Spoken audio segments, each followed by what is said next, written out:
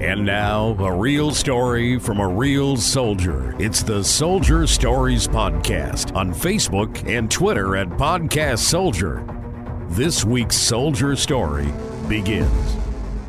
All right, it is time for episode 2 of Soldier Stories. My name is Fife, and today I am featuring the second part of Tom Pfeiffer, who happens to be my father's story. In the first podcast, we actually covered all of the training and the months leading up to training and his interactions with family and things like that.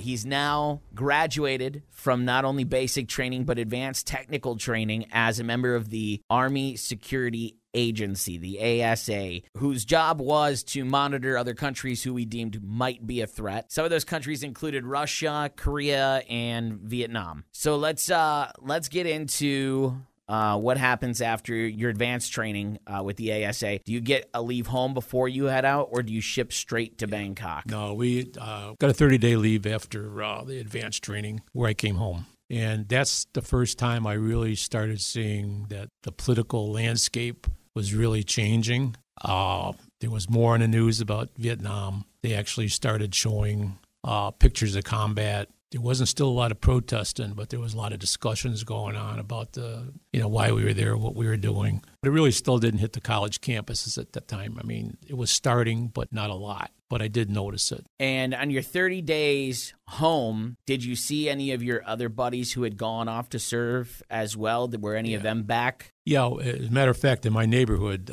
my next-door neighbor was in the Army. He was home from basic training on leave. My other friend was in the Navy. He was home after training at the Great Lakes Naval Station in Chicago. And I had a third friend that became an officer, and he had his assignment. He was going to be an ensign on a destroyer. So all of us had grown up, and here we all are now in the military. So it was an interesting time. Was it weird to go away a boy and come back a man? Like, did you feel like that's what it was? No, I really didn't. I think my parents noticed it more in me than I did. Of course, I got away with a lot more than I used to do. They weren't happy with a lot of it, but it was different. I think it was a different relationship at this time, Sure.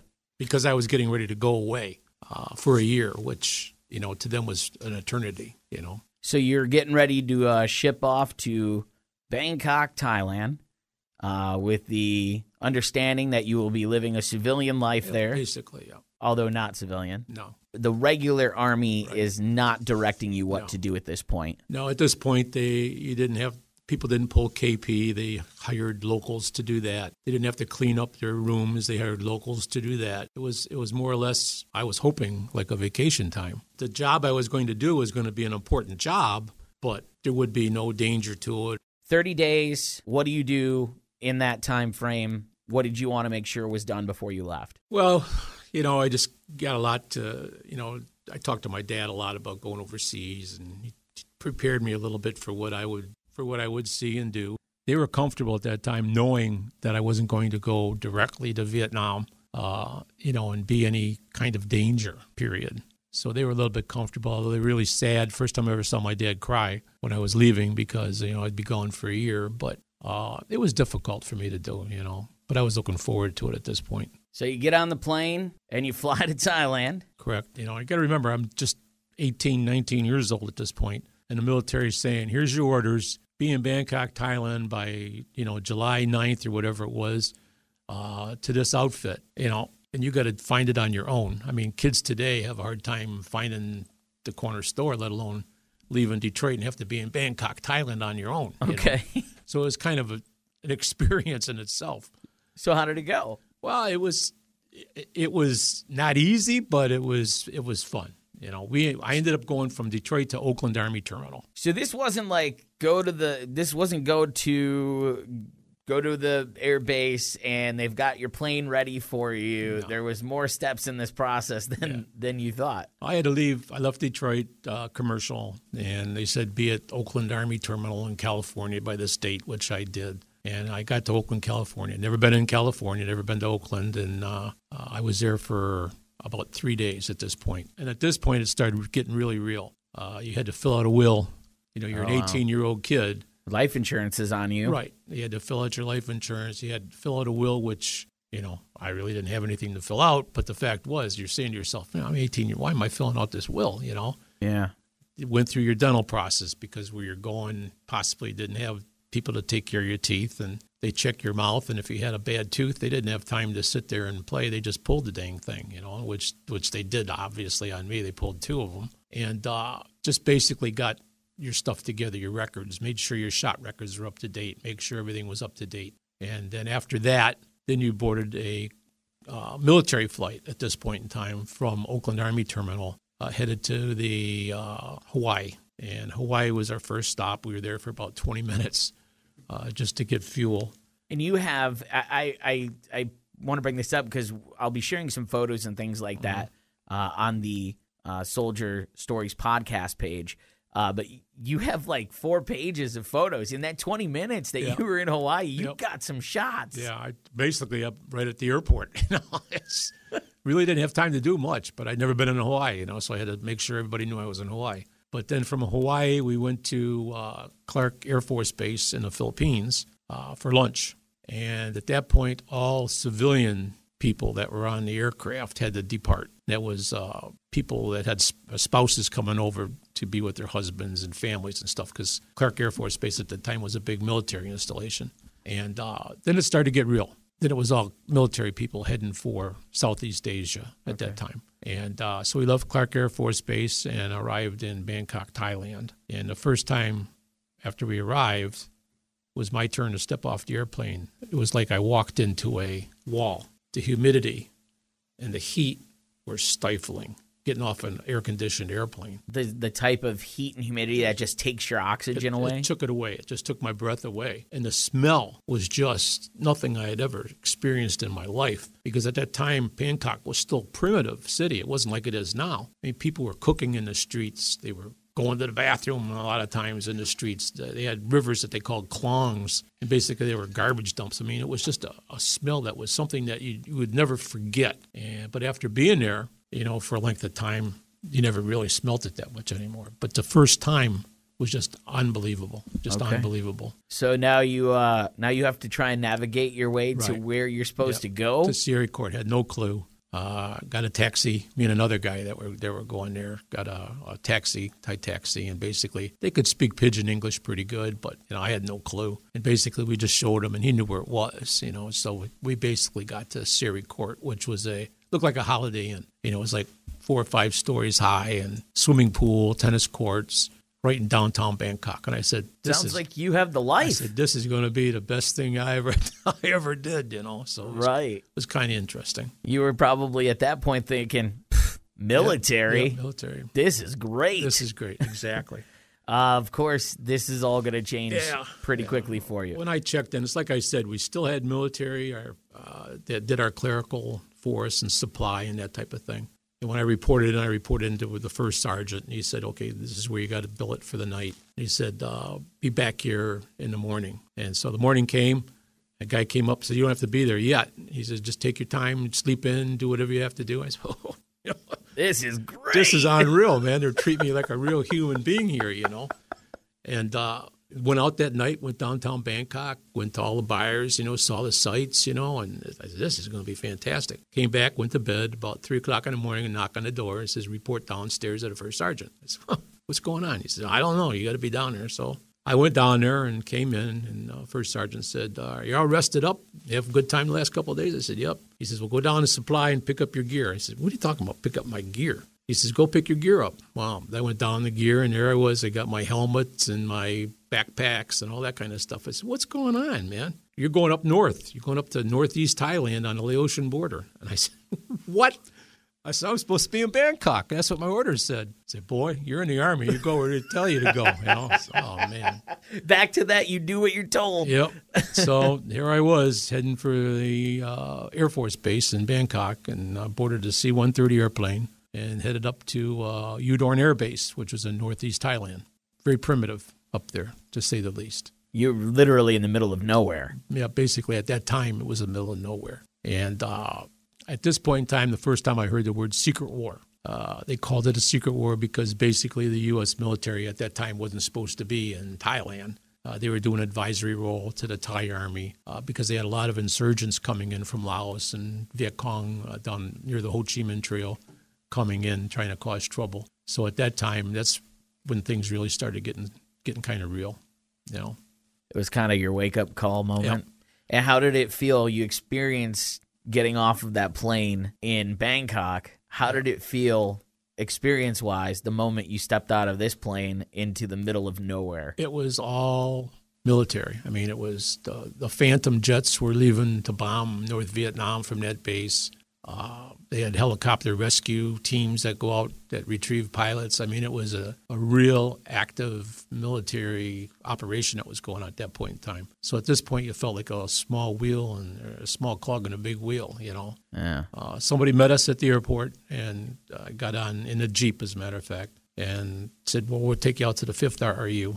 RRU is an acronym for Radio Research Unit, but it was a cover for our outfit. Just a covered title that they used because there was no Army Security Agency it was supposed to be anywhere. You don't exist. Right, we didn't exist. Would the government, if you had been captured or, God forbid, killed, would our government acknowledge that you were of the United States military? Obviously, I really didn't know about capture or anything like that, but what they did tell us, if we did get killed in any type of action, which I seriously wasn't considering at that point, that we would be reported as killed in a training accident. Oh. Because, again, we weren't supposed to be engaging any kind of fighting or anything like that where we were at. That's got to be a scary moment to be told that. Yeah, it was. And, again, it wasn't, how can I say it? I mean, it wasn't like James Bond or it wasn't like, that type of thing. I mean, this is real-time intelligence that we were gathering at this point that people depended on, to keep them alive. And this is when it really got real, Did you think you were dealing with this in a way that that you were comfortable in this situation? I had to get my head in the game at that point. I mean, there was a lot going on in that time, but that time frame. And you had to get your head in the game. And the first time I was given a mission where I had to do it on my own, and wondering if I could really do it, and if I screwed up, I could screw up big time and somebody could get hurt. And I mean, it was a lot of pressure for an 18-year-old kid or a 19-year-old kid at this point. So you're based out of northern Thailand at this point, yeah. But you did have missions that took you inside Vietnam. Yeah, a couple of times we ended up going on missions. And again, our job, and I don't want to really get technical or get into a lot of it, but our basic job was to monitor troop movements and identify troop movements through electronic surveillance and voice surveillance of the different units. And we did that by monitoring the radio traffic. We would try to determine which units were operational, which units were coming down the Ho Chi Minh Trail. Were they 100% strength? Were they 50% strength? Were they on rest and recreation? Were they pulled off the line? All this intelligence was real-time intelligence that was direct support to the combat units that were now really getting a big buildup in Vietnam. Still not the full-on war that we all know yet, because this is just the beginning. Yeah. We're in the first few years of the Vietnam War. This is what year? 66. And officially, we were pulled out in 72. 72. So this is 6 years before we had officially left that war. The big buildup had just started, where Johnson was bringing in a lot of the combat troops into Vietnam, and they were being dispersed amongst the countryside. Now the ASA had a lot of different outfits. They had people that were attached to the 101st Airborne, or they were attached to the Big Red One, or they were attached to the Special Forces, in Vietnam, that they were there constantly. And we had a big outpost in Phu Bai, Vietnam, where guys were actually stationed right there around the clock, and they were doing surveillance work too. Okay. So the surveillance work begins. Right. Is there any moments you recall that stand out where you guys made a huge impact by catching someone somewhere at a certain time and you were able to relay that information on? The problem was we really didn't know what results immediately that we were having. I mean, we'd had linguists that were they spoke Laotian or they spoke Vietnamese. They were with us. We had what they called direction find people that they would triangulate the voice intercepts or the radio intercepts. They would triangulate that, and they could tell at what location the different units were. They had an analyst that would analyze all this traffic and send it off. Were we airstriking at this point? Yeah, we were airstriking North Vietnam at that point. So that information that you were sending back could have resulted in airstrikes, but you wouldn't know because you, again, were operating outside of the regular Army parameters. Your direct people that you reported to were the National Security Agency and the Department of Defense.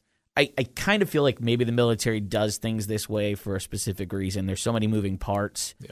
You only need to know what you need to know. You were compartmentalized, so you only knew what you were doing in case something happened where you did get captured. You couldn't really tell, what these other people were doing. But the guys in Vietnam that were there all the time, they were given real-time information that was happening right then and there. I mean, they could tell a company that there was a VC unit operating within 10 miles of their location, where our stuff was going up the chain. And then they were deciding at that point in time what to do with it. Because although we had people doing small groups, I was more doing the larger movements, troop movements that were coming down. What was moments that stand out to you once you were there? And, what are some things that just you instantly think about when you think about your time being in northern Thailand and going into Vietnam? Well, you could tell sometimes they would come in and say, when you're listening, you would identify a certain operator because you could, after listening for so long, you could identify his traits when he was talking or operating his radios. So you could identify these people. It got to almost be sometimes you almost like knew these people. And they would come in and say, okay, at 0400 hours, they're going to start carpet bombing this area, and you knew that your guy was in this area, so he'd be up, you'd be listening to him, and they'd be doing their stuff, and all of a sudden, there would be nothing. He'd look at 4 o'clock, and he'd go, oh, the bombing's going on, So then if he didn't come back, you knew that he wasn't there anymore, but then sometimes he would come back. And these are enemy guys that you hear every single day, and then they're gone. Yep. Wow. Yep. And then the really primitive ones, like you would be in, the ones in Laos were really primitive, and they would operate on generators. They'd be on a bicycle, and they would pedal a bicycle to get the generator going. Really? So you'd be trying to listen to their signal, and as you can see on your monitor there, the voice is going up and down. Yeah. Well, that's the same thing as when you were trying to listen to them, that it was going up and down, up and down, up and up and down, up and down. So it was like a sing-songy type transmission that you had to figure out what he was saying, So it was a lot different. It was kind of interesting. I'd never heard anything where primitive enough they're running their generator off of a bicycle. Yep. That's just, to me, that's crazy. But I mean, I guess they made do with what they had at the time. They did. So there is an incident that you've told me about in the past. Yeah. That I think stands out amongst your stories. Yeah. Well, you ran into some plainclothes gentlemen. Yeah. Well, I was a specialist in a lot of Laotian stuff. And one night, about 3 o'clock in the morning, I had a clerk come down and said, report to the headquarters tent. So I reported to the headquarters tent. There was a couple gentlemen there in fatigues, no markings on. They looked like khaki fatigue type things. No markings on. And the first sergeant, I want you to go with these guys. And I said, where am I going? He said, well, you don't need to know that. He says, all you got to do is do what you do here. And I said, okay. And the guy said, come with me. And so I got in the Jeep with them, and we went to Udorn Air Base, got on a helicopter. And about 2 hours later, we landed out in the middle of nowhere. Didn't have a clue where I was, but I kind of guessed that we were in Laos somewhere. They told me that one of their people had gotten ill and had to be air evac'd out to Bangkok, and that they needed a replacement, and they needed somebody right away. They didn't have time to get a replacement from anywhere else, and they said if I could do it for a few days, they would really appreciate it. Well, they weren't military, so I have no idea really, even at this point, who they were. But you have some guesses. Yeah, I did what I was doing, and they said monitor this frequency or monitor these people, which I did. And they would tell me at a certain time, listen for a certain traffic, which I surmised was somebody that was operating somewhere, that wanted to know if they were still there or not. But it was an interesting time, and we had no Americans by us except those 2 or 3 American guys that had brought me over. We were protected by I don't know if I pronounce it right, Hmongs. They were the the Aborigines of Laos. They were a primitive group that was really loyal to the Americans. They got screwed by America, but they really helped a lot of people. So you ended up out there for how many days? I was out there about 5 days, I think. And if you had to guess, there's a few different organizations you may have been there with, but you're not sure of. It could have been CIA, NSA, DOD, could have been anybody. Could have been anybody. No clue, no markings, nothing. No. And you never found out why. Didn't find out anything. Just told to be there and did it and left and went back to Thailand. They dropped you off. Yep. Said thank you for your service, or did they even bother with that later? Just dropped you off. You did your job. I mean, that's what you were paid to do. I mean, you did what they asked you to do. Just seems so. It seems so crazy. I think about myself as a 18, 19-year-old, and I can't even imagine being in that situation. It's a different world. It was. I mean, you really didn't think about it. You just did your job, and that was all you had to do. So you spent your time in the northern area there, as well as your trips into Vietnam. About how long? I don't know, a few trips. You go 2 or 3 days at a time and come back, but. And how many people went out with you? It was small, right? It was you go in a team, linguist, operator, analyst, 5 or 6 guys, and operate the equipment and then come back. How long do you end up out in the field alone, detached from a larger group? Maybe a couple of days, no big deal. That was only done a few times, so. And when you do that, though, you come back and they give you time off, or? No, you just go back into your regular mission. I mean, okay. The place itself had a mission that they were responsible for. The side ones were just a special main operations. Missions, side missions. Right. Okay. Main mission was like going to work every day. The guys did their job and went back to their tent, and the next day would go do their job and whatever. Okay. But then you would get assigned a special mission. There wasn't a lot of guys that did that. There was only a few guys that had either the technical expertise or were considered to be good operators that were able to go on some of this stuff. And some of the guys left our unit and become what they called ARDF. It was aerial radio direction finding, and they went up in airplanes and did the same thing that the people on the ground did, but they flew over.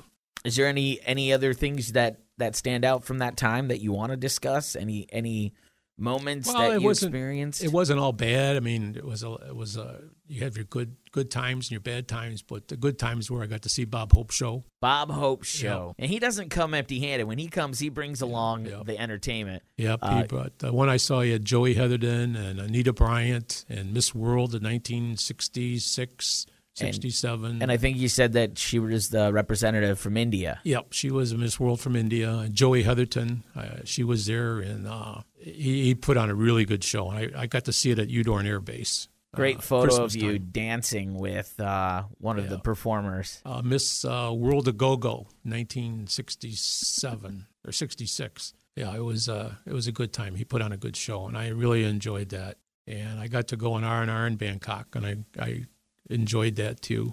So there's some good moments. The guys were great fun. We had, funny for some people to hear it, but we had house girls that were locals that came in and, of course, were checked when they came in the compound, but they would take care of doing our cleaning, different things like that. Because laundry. Right, because we didn't have enough time to do that stuff. And they would do that, and we'd pay them a stipend for what they did, and they were local people. In fact, our house girl, her name was Ratri, and she was actually a school teacher, but she made more money from us. The American dollar was worth a lot more than the Thai dollar, and her father was a colonel in the Thai army. So she was very educated. She did a lot of our cleaning and that, but I enjoyed that. I got invited over to their home. Yeah, let's talk about dinner that night. Your father, in the first podcast, one of the things he told you when you joined the military is to go all in, try new things, I did. Soak in the experiences. So let's talk about that experience. What was the main course? Well, for dinner that night? I didn't eat a lot of Thai food at that point in time because you really didn't have a chance to really get out and eat anywhere. But so you had no idea what you were going to eat. They fed me a lot of the Thai food, and one of the things that we actually had was monkey brains. We had, and it wasn't something that was normal, but it was. They just happened to. That was a course from northern Thailand. They had that as one of their courses, and I tried it. which is what your father told you to Exactly. do. You know, Exactly. you're being a good son. Tried a lot of things. But it's a situational thing. Anywhere else in the world, but that very moment, that very place, you're probably not going to try monkey brains. No. And honestly, I think in that moment, it might have been rude of you to say no. No. They're very, very nice people, but traditional people, you know. Yeah. So you accept and you went with it. What? I can't believe I'm going to ask this. How did it taste? What was it like? I don't remember. I mean, I was such a hurry to finish it. Once I knew what it was. But it was interesting because their home was it was made out of teak wood, their home. And you had to go up a ladder to get into the living quarters because of the flooding that used to happen during the monsoon season. Mm-hmm. And it was all built up on stilts. So it was kind of an interesting thing to do. Normal people didn't get that opportunity. Yeah. Which I just happened to do, and I took it, but it was kind of interesting. What would you say are some other experiences that you took away from this? Like your father said specifically to take away these experiences and remember them. Yeah. So in your time in Thailand and in your moments when you found yourself in Vietnam getting this intelligence and you know, before the actual main part of the war broke out and it got crazy, what are just some other, paint a picture of some other experiences. Was there weather that you had witnessed you'd never witnessed before? No. What are some things? Monsoon season was something I had never witnessed before. I mean, it would rain so hard that you couldn't see your hand out in front of your face. I remember you saying something to me. We were watching Forrest Gump, and he talked about how it started to rain one day, and it rained. It felt like it rained from the sky, from the ground, from the left, from the right, and you said that is one of the most accurately portrayed lines of a movie. Yeah, where our tents were, they actually had to build up footpaths that we could walk, maybe about 3 foot high, that we would walk on because during the monsoon season it would flood. Wow. And our tents were raised up off the ground too because of the flooding. And it was funny because it would rain so hard you would be soaking wet. And when it would stop 15 minutes later because of the heat, you could actually see the heat rising off your uniform, and it would dry so quick. What's the longest you experienced rain? Was it days? 2 or 3 days, yeah. And then in Thailand, they have a holiday. It's a water holiday, and whatever. I can't recall exactly which holiday it was, but to get splashed or water dumped on you was an honor. So everybody would go around dumping buckets of water on everybody, all the civilian population that you would see for that day. It was a big celebration. That was kind of neat to see that. That's cool. Yep. And, of course, Bangkok, Thailand was interesting to see all the temples during R&R, and I never saw real monks. I saw monks, and it was, again, for a kid. Yeah, you actually took a really cool picture of a young monk who had been walking by, maybe 10 years old. Yep. Buddhist monk. Yeah, and it was, again, you're 18, 19 years old, and just something that you thought you would never see. I don't know if you want to mention it or talk about it. It's up to you if you want to move on. But I know that you had some pictures. You happened to arrive. I think you were on furlough. You were on furlough. You happened to arrive into an area of Thailand that had just moments before you got there had a terrorist attack. Yeah, it was.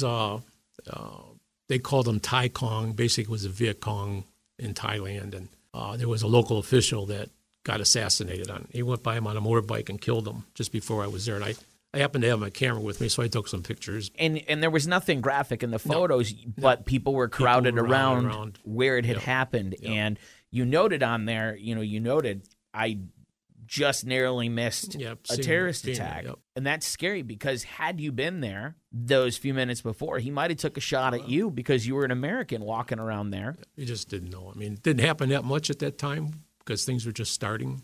But it happened enough where they used to target people like that, officials, professors, doctors, anybody that was an academic. Yeah. They would go after mayors. But that just happened just before I was there. So part of Vietnam, when you went in, most guys went there for a year. Some stayed longer. Yeah. But for the most part, you put your year in, and then they shipped you off to somewhere else. It was called a hardship area. And if you had a hardship area just before you were ready to ship out, they would give you 3 choices of where you wanted to go. And I had put in for Germany, Japan, and I think I put in for Panama. I'm not exactly sure. I don't remember that. But I ended up getting Germany. It's a funny thing about Germany. They really like beer there. Yes, they do. Yes. United States soldiers, from what I've seen in some of your photos, they also like beer. Oh yeah, they do.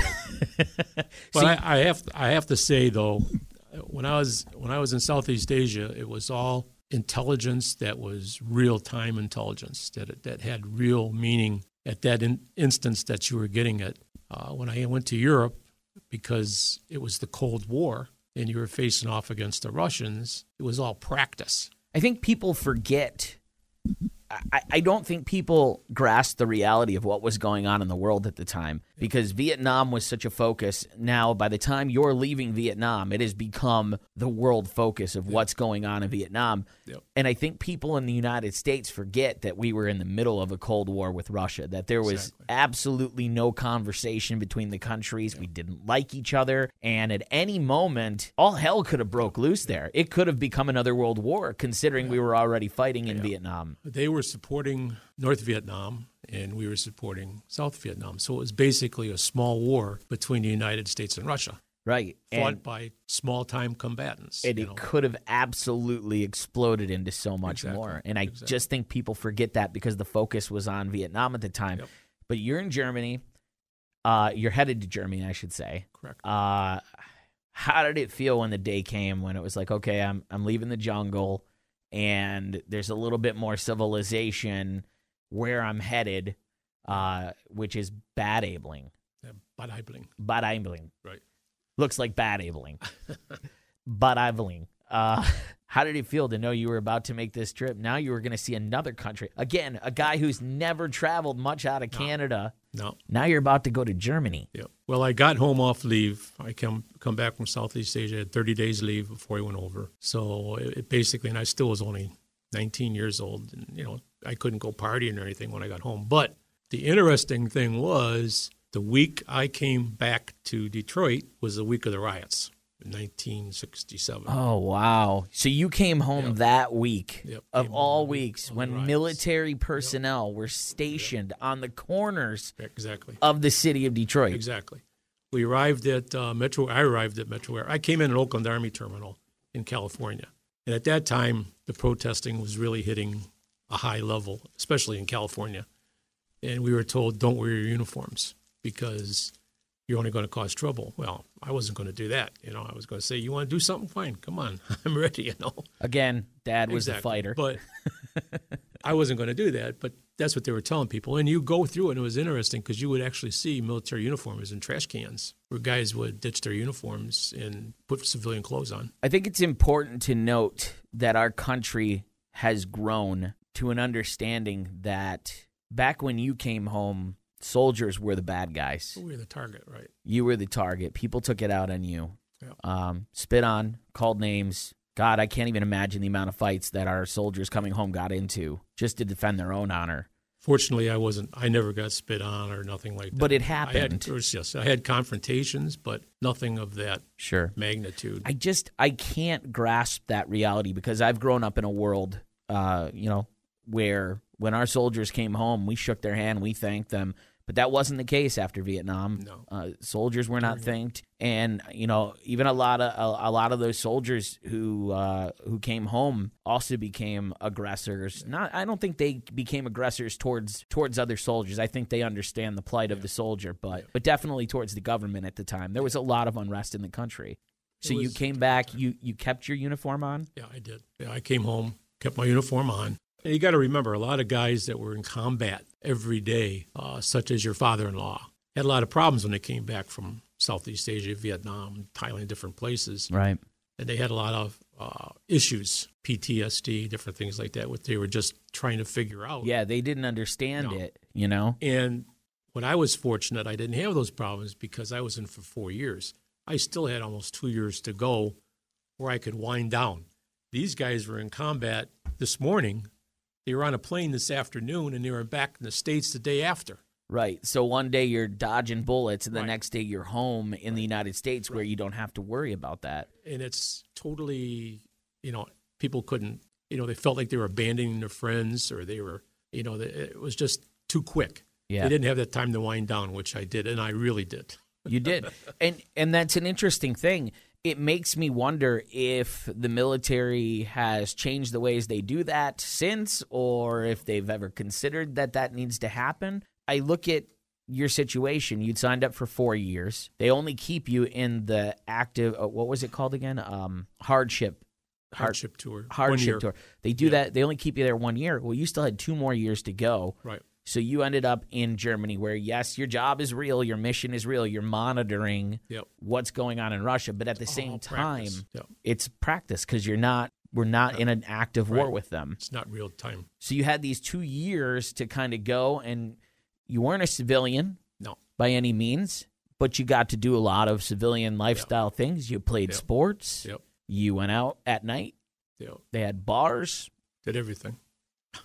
And you had this opportunity to just wind down and let it go. Yep. So let's talk a little bit about this. You got home, the riots were happening. Yeah. I'm assuming you were probably standing guard at your own house. Well, basically, I arrived at Metro Airport at the time, and it was right in the middle of the really hard time of the riots. And when we got off the airplane... So this is before the soldiers were deployed in? No, they were there. They were already there. Okay. And I got off the plane, and they said, any military people disembarking the plane, report to the USO. So I did, reported to the USO. And, of course, my parents couldn't come out at that time because they had the curfews on. Sure. You couldn't travel a lot of the places. Right. So I was there by myself. Anyway, you reported to the USO, and you had to check in, and they would ask you, where do you live? Do you live in Detroit? Yes, I do.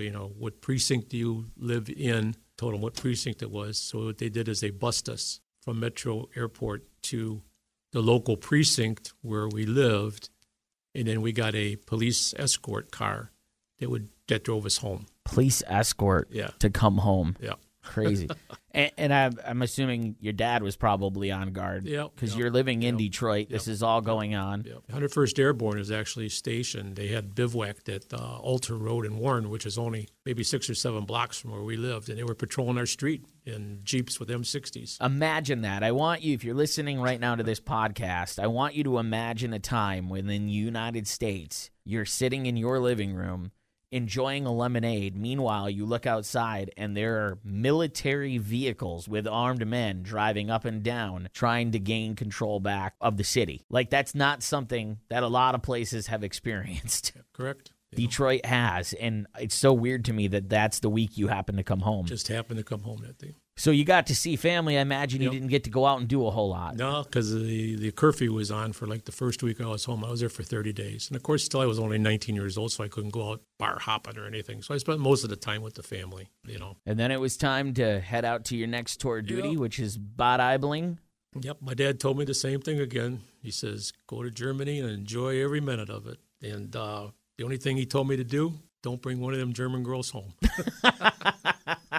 Because he's a World War II vet. Well, you got to remember, this was in 1966, 67, and it's only 20 years after World War II. Yeah, so. I'm sure he's still feeling a little some type of way. I mean, it is the case. Yeah. I mean, and that was I don't think there was a spot that wasn't a hardship zone for World War II. I mean, anywhere you were deployed, you were in it. Yeah.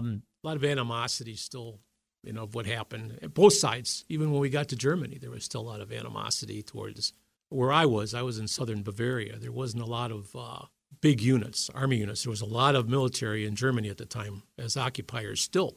And they had the armored divisions. They had the different infantry divisions. But where we were down on the Austrian border, southern Bavaria, where there was very few Americans. And that was a beehive during World War II of Nazi activity. Okay. So I assume there wasn't much of a trust level, but in the older people, the older people, the younger people, not so much. Yeah, but there definitely was some winding down. Again, a lot of what you were doing there was exercise and practice in case Cold War had become less than cold, and which it did one time. Yeah, you actually we talked about this very briefly, and I didn't want you to go into detail because I wanted to talk about it here. But while you were on duty, you were actually watching real troop movements as they were about to enter into a country that did not belong to Russia. 1968, Russia invaded Czechoslovakia and occupied Prague. And in real time, we watched that happen. And we were one of the first military units to actually identify what was happening. And it was a scary time because we thought for sure they were going to come right on through, and we were right on the border with Czechoslovakia. And it was 48 hours or 72 hours. It was all... Could you tell how many of them? Oh, yeah.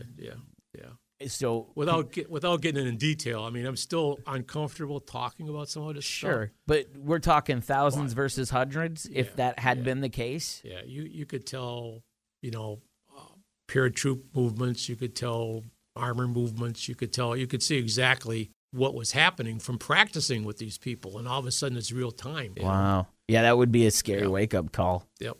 Yeah. On the less scary side of things, you're in Germany. Yeah. And Germany's got some good beer. Yes, it does.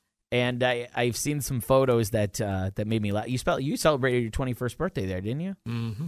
My 19th and my 20th and 21st birthday. Was the 21st birthday, was the photo that we have of your bill for your 21st party, was that in Germany? Yeah, it was in Germany. So you spent out of your own pocket to celebrate your 21st birthday almost $400. And looking into what the cost was back then, comparatively what the money would be now, we were at like $1,200 is what you dropped.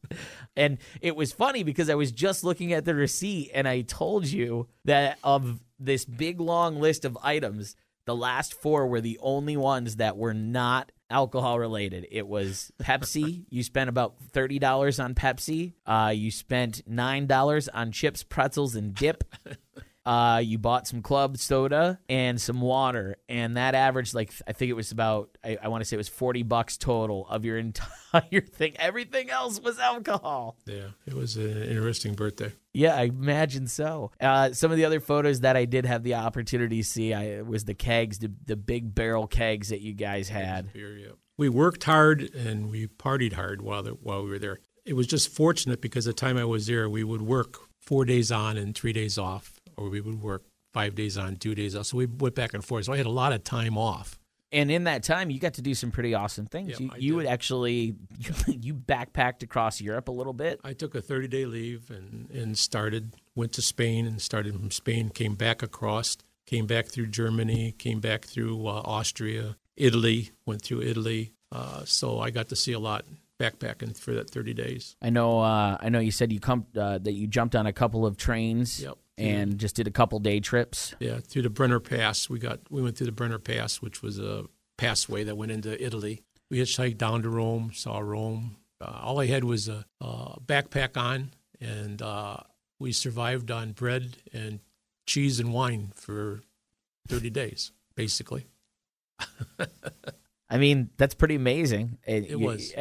You could never do that now. I mean, nobody could backpack through Europe like that anymore without worrying about everything that's going on in today's world. Yeah. But there they treated you. It was just great. I mean, everybody treated you well. And did you ever sleep on a person you never met's floor? Yeah, we did.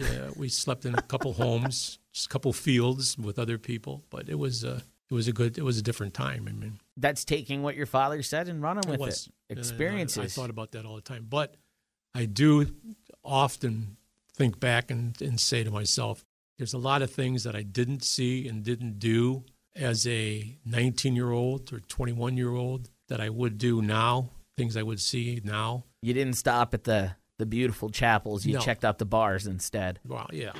Basically, you missed a lot. I mean, I did see a lot. I saw the Colosseum. I saw all that kind of stuff. But just to take the time to see the little things that would have been important, You have a lot of love for Bad Aibling. Yeah. You talk about it in a very romanticized way when you do speak of it. Do you say that's because of the people that you served with, or is it because of the things you saw? I think it's a little of both. I mean, the city itself is very welcoming to us. There wasn't a lot of animosity there. Just the older folks. Yeah. They were very welcoming. Beautiful, beautiful area. I mean, if I could have stayed there for 20 years, I would have stayed in there for 20 years because it was just absolutely gorgeous with the Alps, and just the picturesque area. We actually were stationed on a former Luftwaffe air base. That is the equivalent of the Nazi Air Force. Air Force, right. And so we were living in the buildings that the German forces lived in. Mm-hmm. We were eating in the mess halls that the German forces ate in. So it was kind of a historic area. And it's weird because you were eating in the very place that your father's enemies ate. Exactly. And they still had a lot of the bomb shelters there, and they had a lot of different things that we got to see and experience, by living there. It was kind of interesting. What would you say in your time in Bad Aibling, what would you say is your favorite memory from there? Well, I think going to Austria and Switzerland basically was skiing. I had thought when I was in high school, we used to have a ski club, and we used to go to Mount Holly, and it was the only mountain around, and Mount Holly was a man-made place just outside of Detroit. Yeah. And I got to ski the expert slope, if you would call it. So you thought you were the man. I thought I was hot. I was like, well, you want to go? Let's go, buddy. Well, we would get to the ski slopes there, and you would have to take a cable car to get to the bottom part of the slope, and then you would have to take a tram, lift to go to the top of the mountain. Well, when you talk a mountain, you're like 5,000 feet up in the air to go down these slopes. Well, you would get off the lift, and as you would turn, it would dump, and you were on your way. Well, me, I was Mr. Cool, so I was going around that ski lift, and it went around, and I went, boom. I just went crazy down that hill, and I couldn't stop. I couldn't up. I was deathly afraid going down that thing, just trying to keep my balance. And if you know what a mogul is, I'm bouncing on the hills. They're moguls. Sure.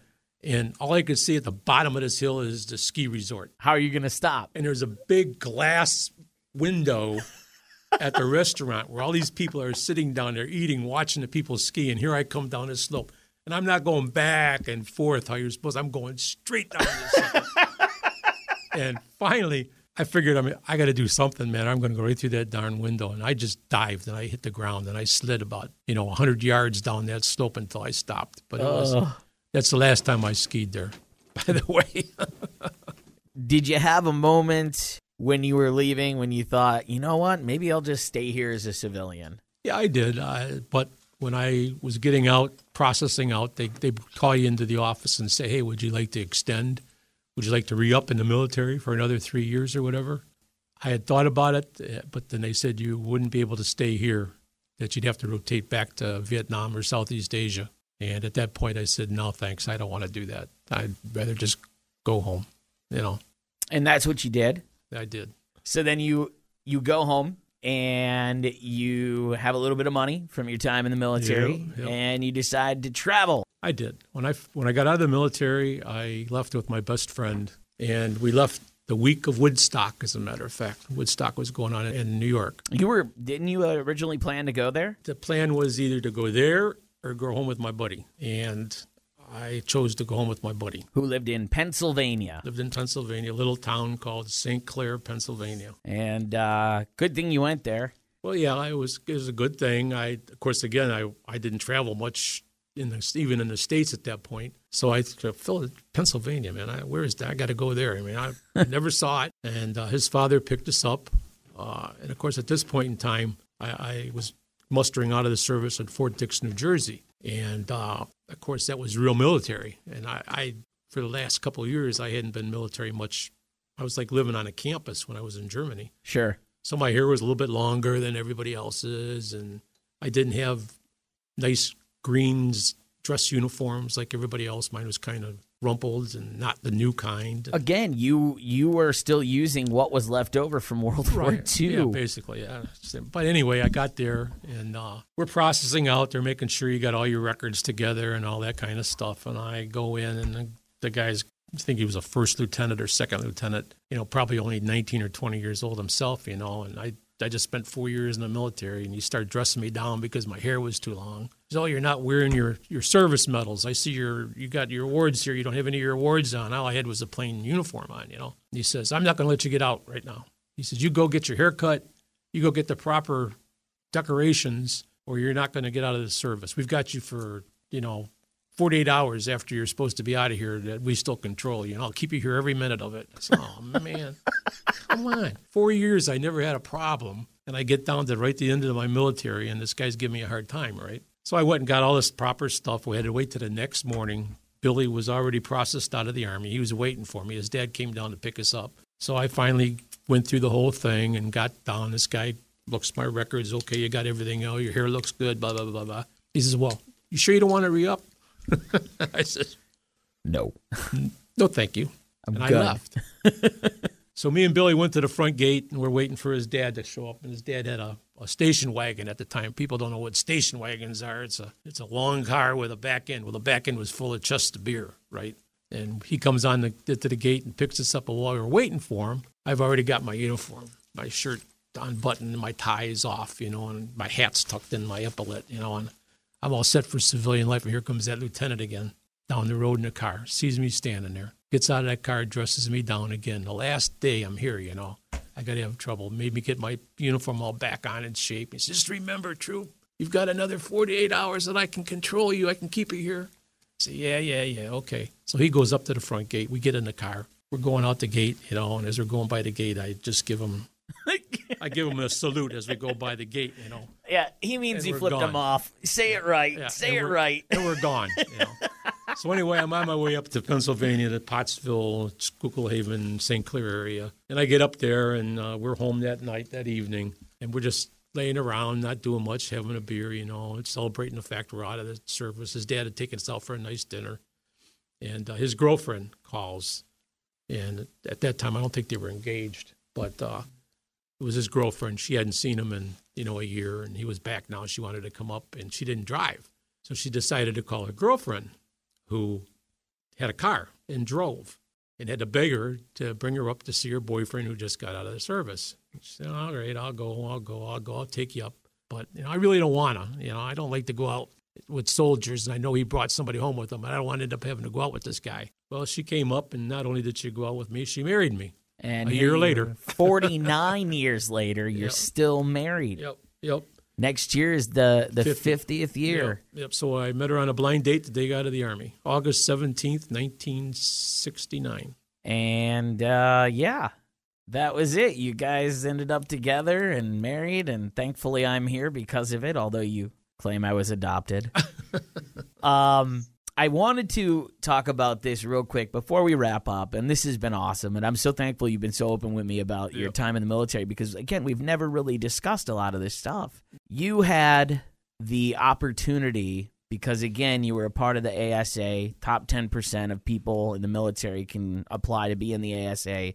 You had two opportunities that are pretty crazy, and you applied and passed all of your testing to become a part of the NSA. Right, correct. But you passed up on it because they told you the first thing they were going to do is ship you back over to Vietnam. 3 years. Well, not Vietnam necessarily. Just shipped me over for 3 years. Overseas somewhere. They couldn't guarantee me where, to some embassy or whatever, but they couldn't guarantee it to say you had to go back for 3 years. And I said, no, thanks. I was just overseas for 38 months out of a four-year tour.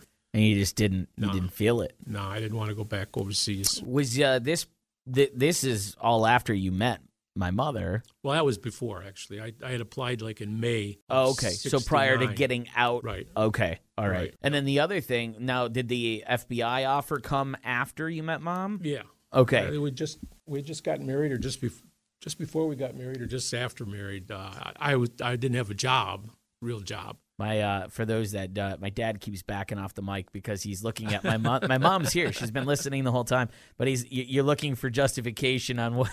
Am I right about this, dear? But I had applied to the FBI, not as an agent because I didn't have the education. Although they said I could take college classes and eventually go to become an agent, but.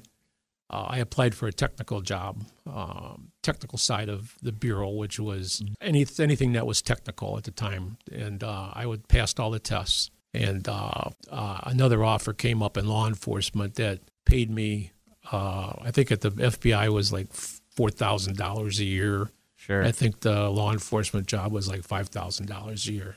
Wow. But it was, money is a lot different. I know, but it's crazy for somebody listening right now who's younger to realize you were making $4,000 or $5,000 a year. Yep, a year. And you got by on that. Obviously, inflation changes things from then to now, but still, it's crazy that was the 60s and 70s, that's the yearly pay for somebody's take home. Yeah. So you ended up taking this job. It actually turned out to be federal anyway because of jurisdiction anyway. with the railroad police. Yeah. Railroad police, Yep. which that would be a whole podcast of itself. But one of the things that stands out to me and makes me laugh is the railroad police actually were originally Pinkerton boys, Yep. who were union busters, rebel rousers, dudes who like to fight. Wyatt Earp type guys, He you know. was. He was a Pinkerton? Yep. I wasn't aware He of was that. a railroad cop back in the day. And- Pat Masterson. Yeah, and so it's funny to me that this whole division of policing got its start where it did and where it's ended up and how prestigious it was, and you worked your way up to chief over time. Yep. And you had several states under your jurisdiction that you were running, and Yep. and any time that any type of crime was committed within X amount of your railroad specifically, you were in charge. Yep. I recall a lot of late nights where you would be at, the primitive ass laptop computers that they had in the even in the mid to late 90s. I just remember you'd log on to this thing. It took forever, and you'd be on the phone getting your real time updates from your agents that were on the field. And I can remember sometimes it was like 2, 3 in the morning. I'd get up to go to the bathroom. You'd be down there dealing with something. But yeah, it's funny that your military life led to your law enforcement life. Which you're now happily retired from, and spending most of your days visiting the grandchildren when they're out playing their sports. Yep. So it's pretty crazy. I think that you did what your dad asked, and you soaked it all in. I did. So it's very cool. Any final thoughts for anybody who's considering getting into the military? Anything you want to pass along to them? If you do, enjoy every minute of it. It only comes around once. Go all in? Yep. All right. Well, that was awesome. Thank you so much. This will conclude the first, I guess, technically second episode of the podcast. Tom Pfeiffer, Army Security Agency, United States Military, from 1965 to 69. Thank you so much. Yep. Thank you.